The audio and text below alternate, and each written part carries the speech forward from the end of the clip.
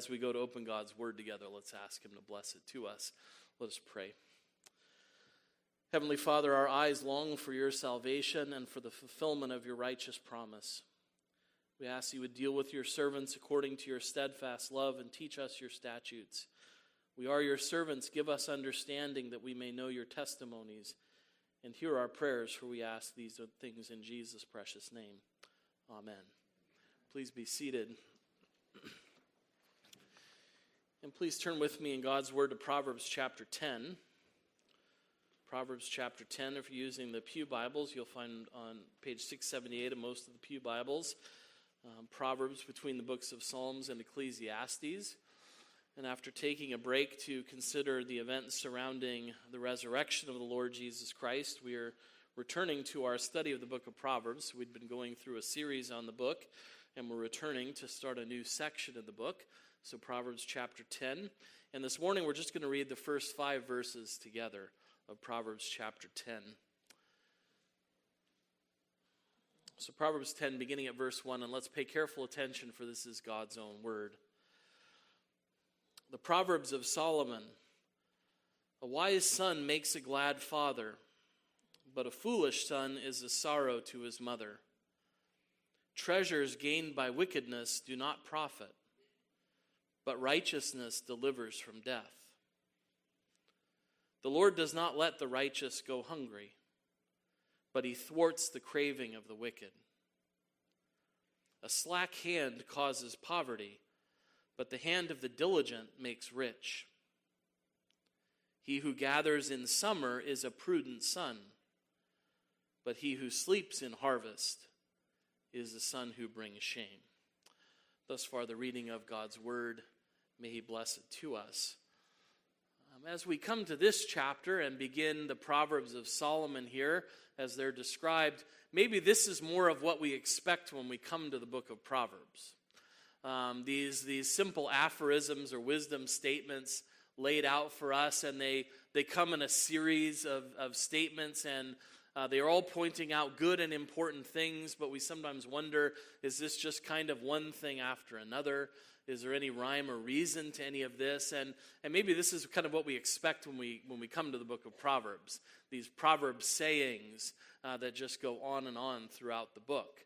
And can we make sense of them? And I think the fact that we've gone through the first 9 chapters, which mean to lay the foundation for dealing with these proverbs, helps us to understand them.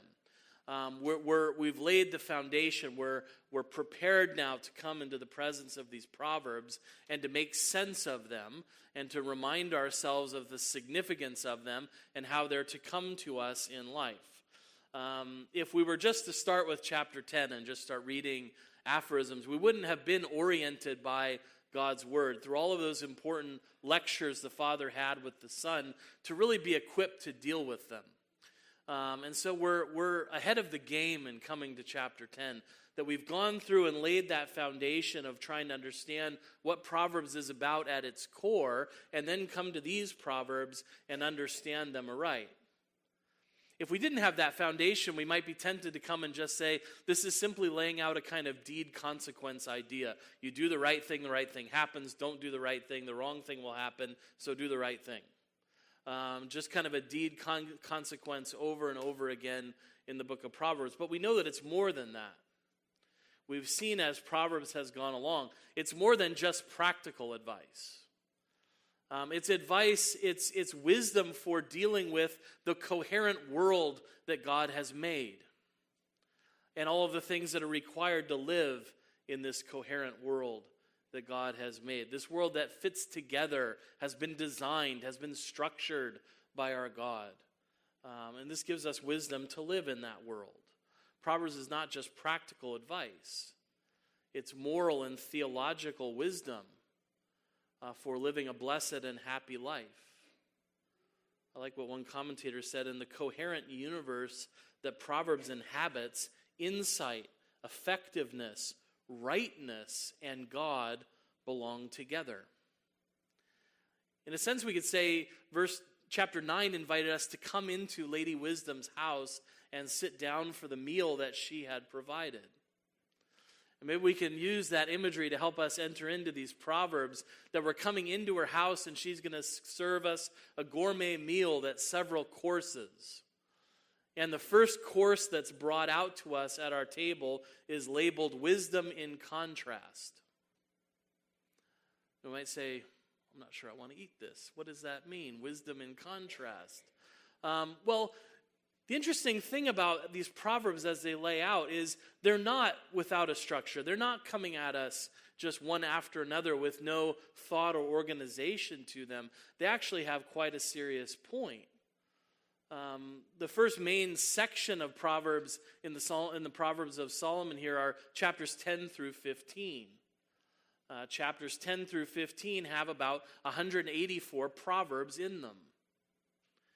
And of those 184 proverbs, 148 of them are contrasts. This is what happens here, or this happens there. It contrasts two things. We saw that over and over again as we read just in chapter 5. All these contrasts were presented before us. The wise and the foolish son, the wicked and the righteous, the lazy and the diligent.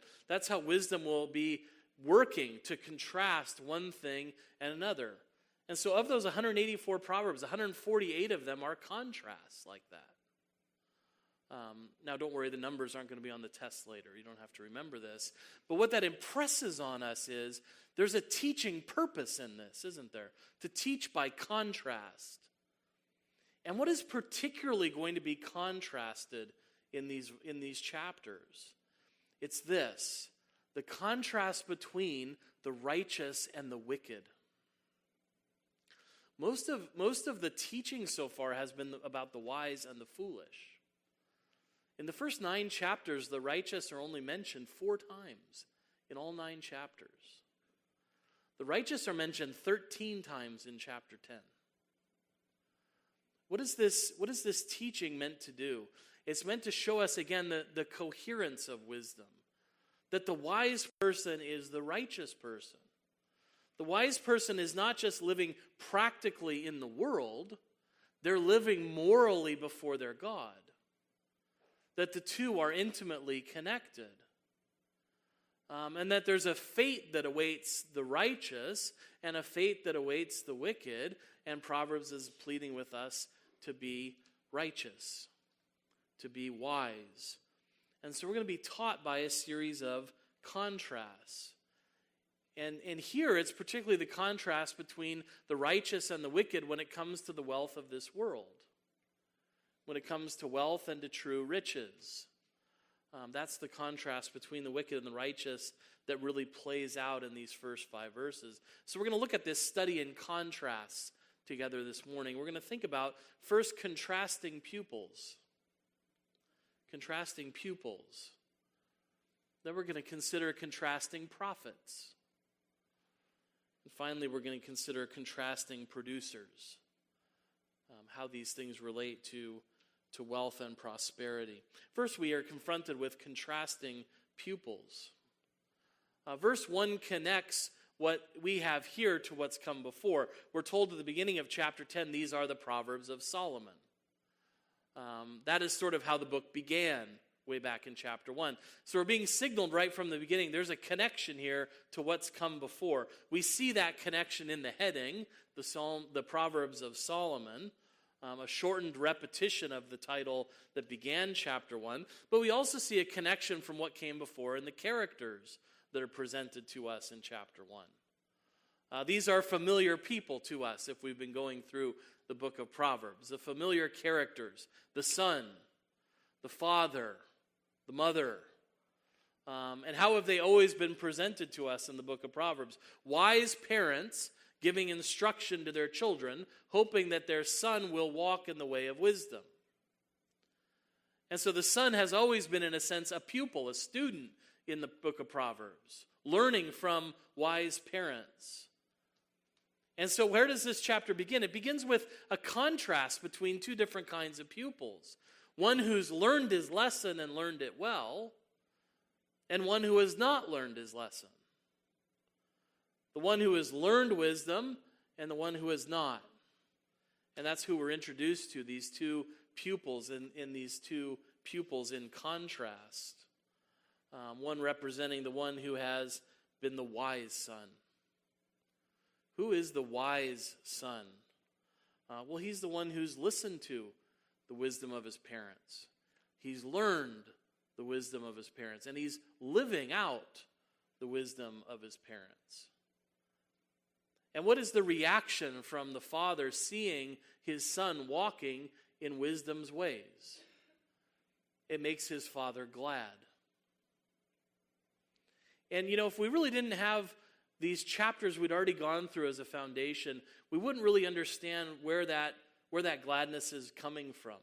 All the depths of it that came across in chapters 1 verse 9. What does it mean that the son has learned wisdom and is living wisdom? What makes the father so glad? Because he's looking at the son he loves and knows that wisdom is going to help him in life. It's going to help him avoid the temptations of easy money and easy sex that the first 9 chapters warned of.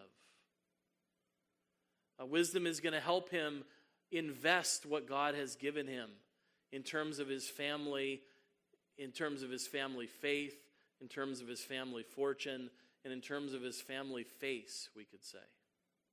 Because I needed a third F. What is the gladness that comes from the father? He knows that his son is walking in the faith. Walking in the way that God has taught them to walk. That the beginning of wisdom is the fear of the Lord. So he's glad to know that his son is walking in that faith. And he's knowing that son having that wisdom and walking in that faith will also secure the family fortune.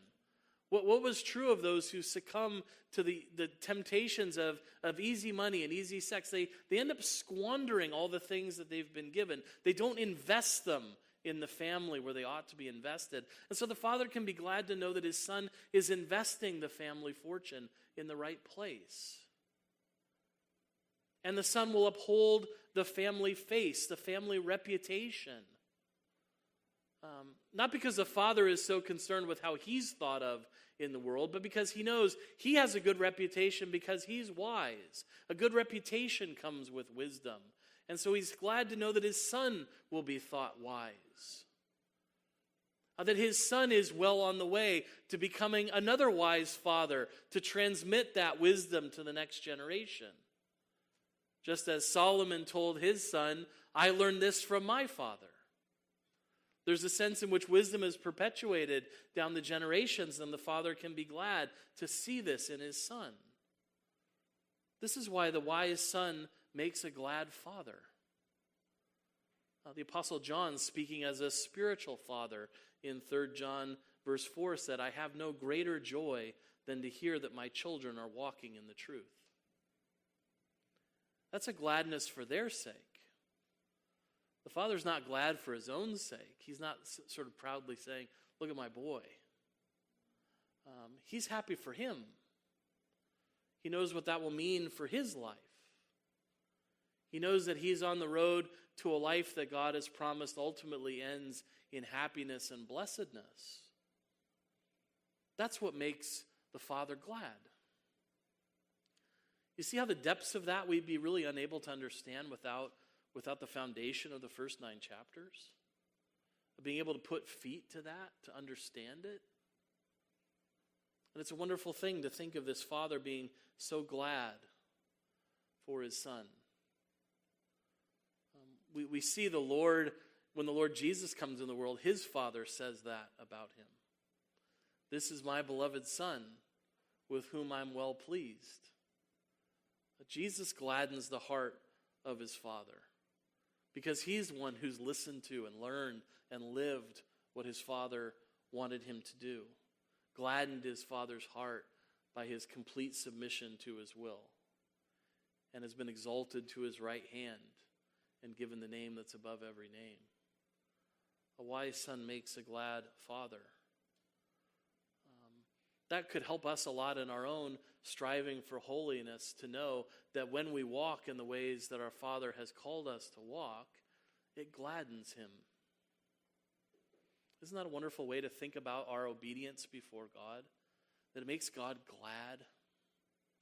Makes him a glad father to see his children walking in the truth. What a great motivation for us in our own walking before the Lord, to know that it gladdens his heart as our Father.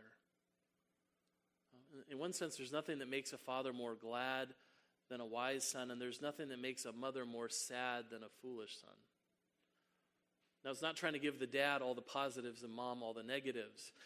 This is just laying out that both parents have been involved in instruction, and this is a way of reminding us that both parents would really be glad with a wise son, and both parents would grieve over a foolish son.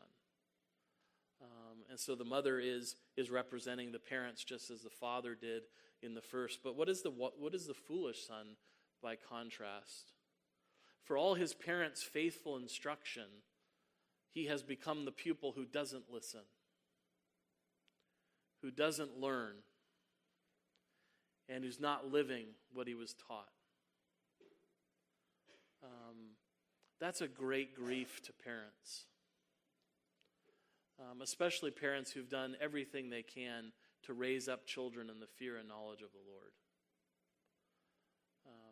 We all have talked to people who've experienced this. Maybe you've experienced this yourself. You did everything you could to be a faithful parent, and you've seen a child walk away from the Lord. And just as the joy the father expresses is for his son's sake, so the sorrow the mother expresses is for her son's sake. Remember what we read in Proverbs 9, verse 12. If you are wise for yourself. If you scoff, you alone will bear it. The mother knows in a sense that the son alone is going to bear the consequences of what he does. But this is a reminder here that our sinful choices don't just affect us. They affect the people that love us and that are grieved to see us go down the wrong path for our sakes. Because they know what it'll mean for us and what it'll mean for our lives. Right? The mother is presented as someone who is wise. And being wise, she knows what it is and what's going to befall someone who departs from the wise path. The opposite side of all those things that made the father glad. An inability to avoid the temptations of easy sex and easy money. A fortune that's going to be squandered, not in a family, but with foreigners. A reputation that's going to be ruined among the community. A faith abandoned. And ultimately a path that leads and ends in death. The contrast is huge between these two sons, and it's obvious what Proverbs is doing. It's implicitly pleading with us still to be the wise son, to not depart from the path. And what a contrast it presents us between those who've learned and those who've failed to learn. Everyone who's in church hears, and the call is not just to hear, but to be a doer of the word also. To do what the word commands us to do. To put our faith and trust in Christ. To follow after God in grateful obedience. And what a contrast between the life that is lived in faith and in obedience to God and the one that turns away from him. And that's why this study in contrasting pupils leads to a study in contrasting prophets. And here again, we clearly see in verses 2 and 3 that there's a contrast between the wise and the fool. That contrast is a moral and theological contrast. It's not just wisdom and folly, it's righteousness and wickedness. What does verse 2 tell us will profit a wicked person? The treasures gained by wickedness do not profit. They do not profit at all.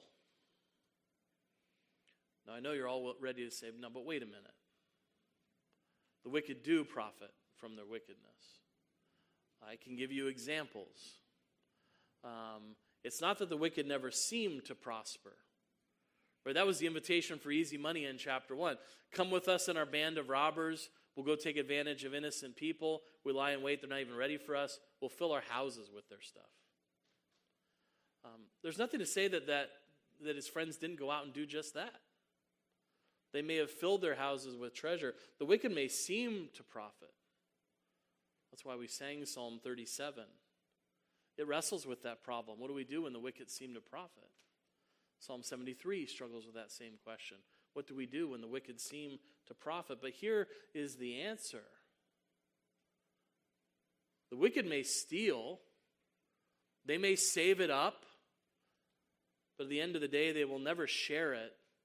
And it will not save them from the Lord's justice. The treasures of the wicked profit them nothing. And why do they profit them nothing? Because as verse 3 tells us, the Lord thwarts the craving of the wicked. Whatever they desire, it's really vivid in Hebrew. He shoves it away. And that is the real truth and the answer to that riddle. Why do the wicked seem to prosper in this life? They seem to prosper right up till the time they face the Lord's judgment. Then they realize that it will not cause them to enjoy it in the end. Because all of their desires, the Lord will sweep away. Cravings is a great word here. Because the wicked are never satisfied. Their greed is unsatiable. Their cravings are, as one person put it, unrestrained and uncontrolled, but the Lord will thwart them all. Whatever they desire, He will shove it away. And that's why all of their wickedness in the end comes to nothing. It does not profit. What are the righteous? What does the righteousness of the righteous profit him? Much in every way. Look at verse 2b. Righteousness delivers from death. And if we really meditate on that, how righteousness delivers from death, it's not the righteous who delivers himself alone from death. Who else does the righteous deliver from death? In charity, the righteous delivers the community from death. What is true of a righteous person? That they labor to have their own and they share with those who are in need. Think of Boaz as a righteous man, right? He was a blessing to the community. He in a sense, provided deliverance from death for Ruth and for Naomi and for other people who would come and glean in his field. The righteous is a blessing not just in himself. It's not just his own industry that delivers him from death. In charity, it delivers the community. The righteous share what they have. Their deliverance is from death in charity. There's deliverance from death in the righteous in unity with the Lord Jesus Christ. Right? Because by faith, Christ's righteousness becomes ours. His righteousness has always delivered the faithful from death and raises us up to spiritual and eternal life even now. Right? In unity with Christ, there's deliverance from death even now. That was the point he wanted Martha to see when he said, you believe your brother will be raised when Lazarus had died. And she said, I know he'll be raised on the last day. And Jesus said, I'm not talking about life in the last day. I'm talking about life now. I am the resurrection and the life now. He who believes in me will never die. Now. Do you believe this? And she said, yes, Lord, I believe that you are the Christ, the Son of God who's coming into the world. Right? That's what the Lord is saying. Not life just in the future, life now. And not just life now in unity with Christ, but also life in eternity. Deliverance from death, being raised up to live a life like Christ. Lord willing, we'll talk more about that tonight as we go through the catechism. But you see how deliverances from death is all-encompassing for the righteous. It's far-reaching.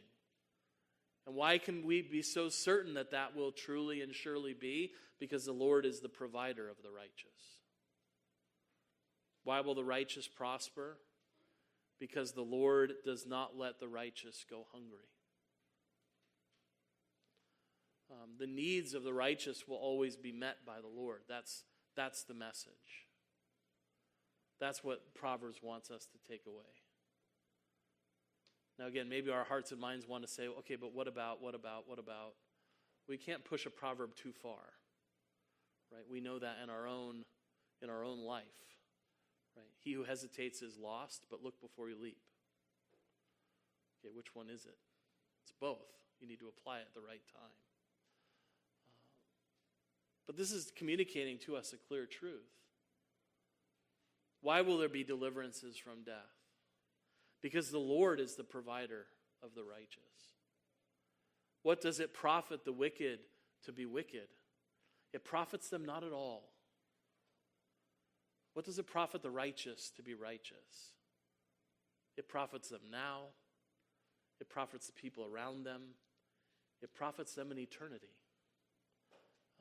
It profits them in every way that the Lord is our God. He will provide our needs so that none of them are lacking. Because the righteous hunger for more than just food, than just the necessities of this life, which God promises to us. Right? Jesus said, you don't need to be worried about what you will eat or what you will drink or what you will wear, because your heavenly Father will provide. But the righteous have other hungers. They know that the word of God is true, that man doesn't live by bread alone, but by every word that proceeds from the mouth of God. And what is the promise here to the righteous? It's that those hungers will be satisfied too. That's the great promise that God makes to his people. Not just our physical needs, but our spiritual needs will be provided for by our God. The spiritual food that our hungry and thirsty souls need to live, even the Lord Jesus Christ will be satisfied. Jeremiah 31:25 says, "For I will satisfy the weary soul, and every languishing soul I will replenish." And of course, our Lord said, "Blessed are those who hunger and thirst for righteousness, for they shall be satisfied." And if the righteous live in just such great confidence in the Lord's provision, is that an excuse to laziness? Is Proverbs teaching us we should pray, give us this day our daily bread, and then just walk outside and sit out there with our mouths open and hope it falls in from heaven? No, the Lord works through means. And Proverbs understands the wholeness, the coherent way in which God has created the world, and that he's called us to do certain things. And so what does the wise understand as a producer? That he has to use this world as God has instructed him, with insight and effectiveness, as well as with rightness and with God. And so yes, the covenant Lord is our provider, but he helps us understand that we must do the right things at the right time if we're to expect his blessings. Just as this scripture teaches us in verses 4 and 5, that if we do the wrong things at the wrong time, we should not be surprised if we miss the blessings that otherwise would come. What does the son who brings shame discover in the last two verses? He does the wrong thing at the wrong time. He has a slack hand. That word for slackness is like a loose bowstring. If you ever shot a bow, you can't do anything with a bow that has a loose bowstring. It means it's a useless tool. And that's essentially what it's saying. This son who brings shame is a useless tool. He can't bring anything about. He can't do anything. And it's bad enough that he has a slack hand. He's asleep when the harvest time comes. And this word for sleep is not a little sleep. This is the word for deep sleep. You might remember that Cicero was in a deep sleep when Jael nailed a hammer through his head, or nailed a tent peg through his temple. He was fast asleep. That's why she was able to do it. That's what this son is here. He's fast asleep during the harvest. And what will he produce? Well, he'll produce nothing. Only things he produces, well, not nothing. He doesn't produce anything positive. He produces poverty and shame. He sleeps when he should be working, and he brings poverty and shame on his head. What about the other son? How is he as a producer? He has not a slack hand, but a diligent hand. Here is one who is careful, industrious, and persistent. It's even a different word for hand. The slack hand is the slack palm. The diligent hand is from the fingertips to the elbow. It's almost like he's got the diligent arm. He's working hard. And when is he working? He's gathering in the summer. He's gathering in the harvest. Do you remember who else gathered in the summer and in the harvest? It was the ant. Go to the ant, you sluggard. He's the one who gathers when the time to gather is right. That's what this wise person is doing. The fool is doing like what the sluggard was warned against: a little sleep, a little slumber, a little folding of the hands, and poverty will come on you like a robber. The son works. He works as he should. And what is the blessing he receives? Riches and a reputation. His work makes him rich. There's a marked difference between the treasures of the wicked and the riches of the industrious worker. One will be brought to nothing by the Lord. The other is a blessing from the Lord. And this is something that's worth meditating on for the Christian. Will serving God make us rich? The answer to that question is an overwhelming yes. Before the elders tackle me, thinking I'm going to preach prosperity gospel to you, I want to talk to you about what kind of riches are promised to the righteous. James says that we will be rich in faith now, and heirs to a great inheritance according to the hope of eternal life, heirs of the kingdom. Peter says we are heirs to the grace of life.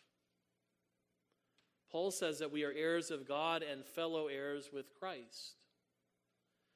And Hebrews tells us that Christ is the heir of all things. So what is the wealth that awaits the righteous? We have riches in faith now, and we have all things waiting for us. Unless that inheritance seems too large or too great to be believed, the Lord has given us the Holy Spirit as a down payment of that inheritance until we take possession of it.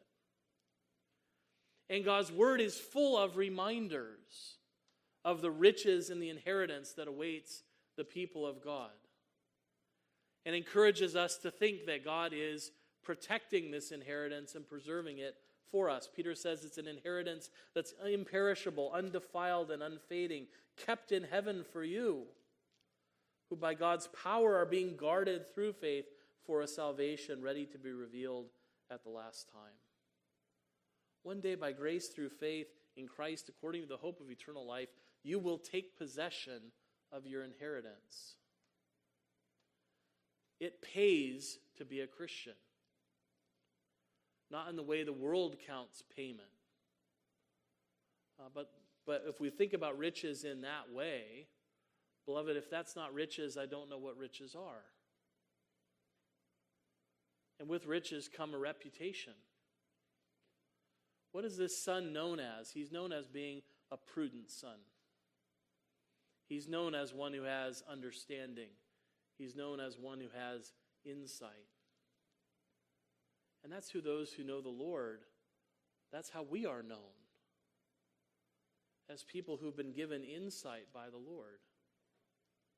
John says this in John 5:20, and we know that the Son of God has come and has given us understanding so that we may know him who is true.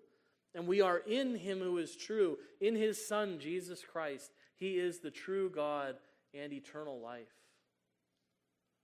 That's what we know. That's the insight we have. We know him. It's the best thing we can know. And we understand him. So that by faith we are in him. That's the riches and the reputation that await God's people. And so in that hope, then, we strive to be faithful producers. Believing and putting our faith and trust in Jesus Christ, offering our lives as living sacrifices of thanksgiving and gratitude to the God who has so richly blessed us, diligently pursuing our callings in life until that time comes when the Lord returns and we take possession of the inheritance that's been promised to his people.